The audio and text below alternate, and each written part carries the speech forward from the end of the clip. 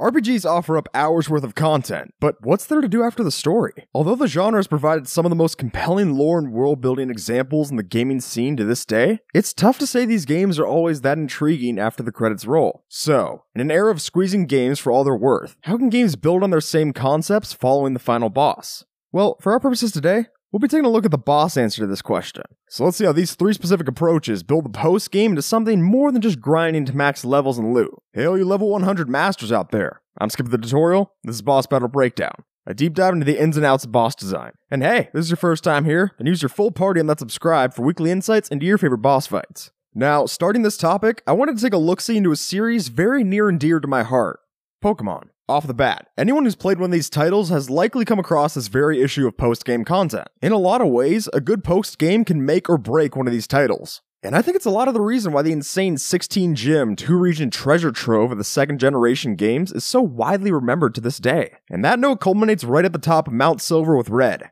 giving us our first approach to post-game bosses, which is really just higher difficulty foes. You see, a common trend of the franchise is that after achieving your mainline goal of conquering the Elite Four challenge and becoming the Pokemon League's champion, these games pack in an extra NPC figure that stands in as a true champion, if you will. Examples of this lie in Emerald's bout with Steven Stone, the Black and White set of games including rematches with Cynthia, and of course, the classic face-off with Red as mentioned earlier. While these can be just examined as necessary increases in the stats and team compositions compared to the game's standard difficulty curve, I think the way this series handles it builds past this. Sure, they're tough fights, with Red as the highest level NPC in all the games, yet their appearances hit a little deeper than that in my mind. Since each of these characters show up in some way, shape, or form in a previous title, Steven and Cynthia being champions, and Red being the embodiment of your character from Kanto, there's a where are they now element that plays out in the story with rematching them. It shows a follow-up to how actions in the other games you played fall into a greater Pokemon narrative in the canon's real world building. Including bosses like these hit on the two trademarks of RPGs reasonably well in my mind: number-based combat and lore. They give a chance to frame your progression, not only with your team in that respective title, but also along the greater Pokemon narrative, which I think fleshes out the post-game pretty nicely.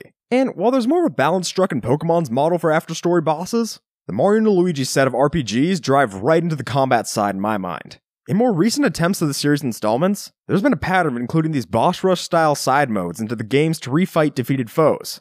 With the so-called boss medley systems in games such as Dream Team and Paper Jam, you earn the chance to replay through each of your fights so that you can score either a new trophy or ranking. In the Paper Mario crossover, each battle will net you a certain amount of points depending on your performance, which will then tally up into a total at the end of the rush, crowning off at an S rank. To accomplish this, you bring in your stacks of knowledge and gain powers to finish off the job, which discovers some interesting consequences. In some cases, especially at the earlier bosses in a run, you can beat even their rematch state with a well-paced and properly executed trio attack, ending a battle quickly. These segments follow up more of a standard boss rush formula, in that they serve to get the player more of a power trip style encore to frame their accrued progress and skill from their time with the game. And in a game like Paper Jam, which was heavily marketed around the new combo attacks featuring all the three protagonists, I can see why it follows more of this combat fixation than even the Pokemon series' tough trainers. While I'll admit that I would have personally enjoyed seeing more of the personality and charm of these boss battles built upon instead of rehashed, I think the way these games handle their minigame boss rushes offers a fair amount of design, keeping me from not switching cartridges just yet. Taking a stab at our final approach for after credits bosses, we're switching gears over to Toby Fox's line of thought with his Undertale and Deltarune titles. And while we could kick off in a chronological order and discuss the 2015 game's entries of Kickstarter botting characters, So Sorry and Glide,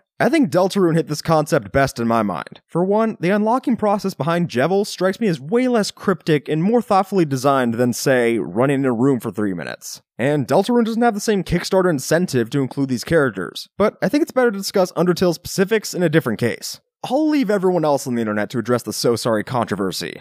And with that out of our way, let's dive into Jevil. Now this character, like the other secret bosses in Fox's catalog, can be fought before encountering the credits. But I'd argue that there's a lower likelihood of encountering this bonus concept on a first run, as most players are just engrossed in the main story, and as such, will experience these bosses post-initial run. So searching for this boss's unlock route stems from a more significant interest in the world building and design, as you explore every nook and cranny for details, and in this case, discover the keys for his jail cell in the process. Moreover, Jevil's inclusion here builds the lore of the Darkner world, with the key hunt outlining his descent into madness. And finally, his fight reverberating the concept this is all a game, and mirroring the central theme of Deltarune, your choices don't matter. and offering up a nice bit of challenge, but not too much, considering the higher chance you'll be on a new run when you take them on. You then fight this new bit of content to explore the ever-elusive knight's impact on the world, which in turn offers up implications for the future chapters. All of this, the world building, the challenge, the side story hunt, and theorizing material, it all builds up into delivering an excellent reason for players of the main game to come back and experience this with all their questions from the main story. So if we take all these post-game bosses in sum, and try to think about which one does it best for RPGs, I think they each tackle it in a way that best suits their systems.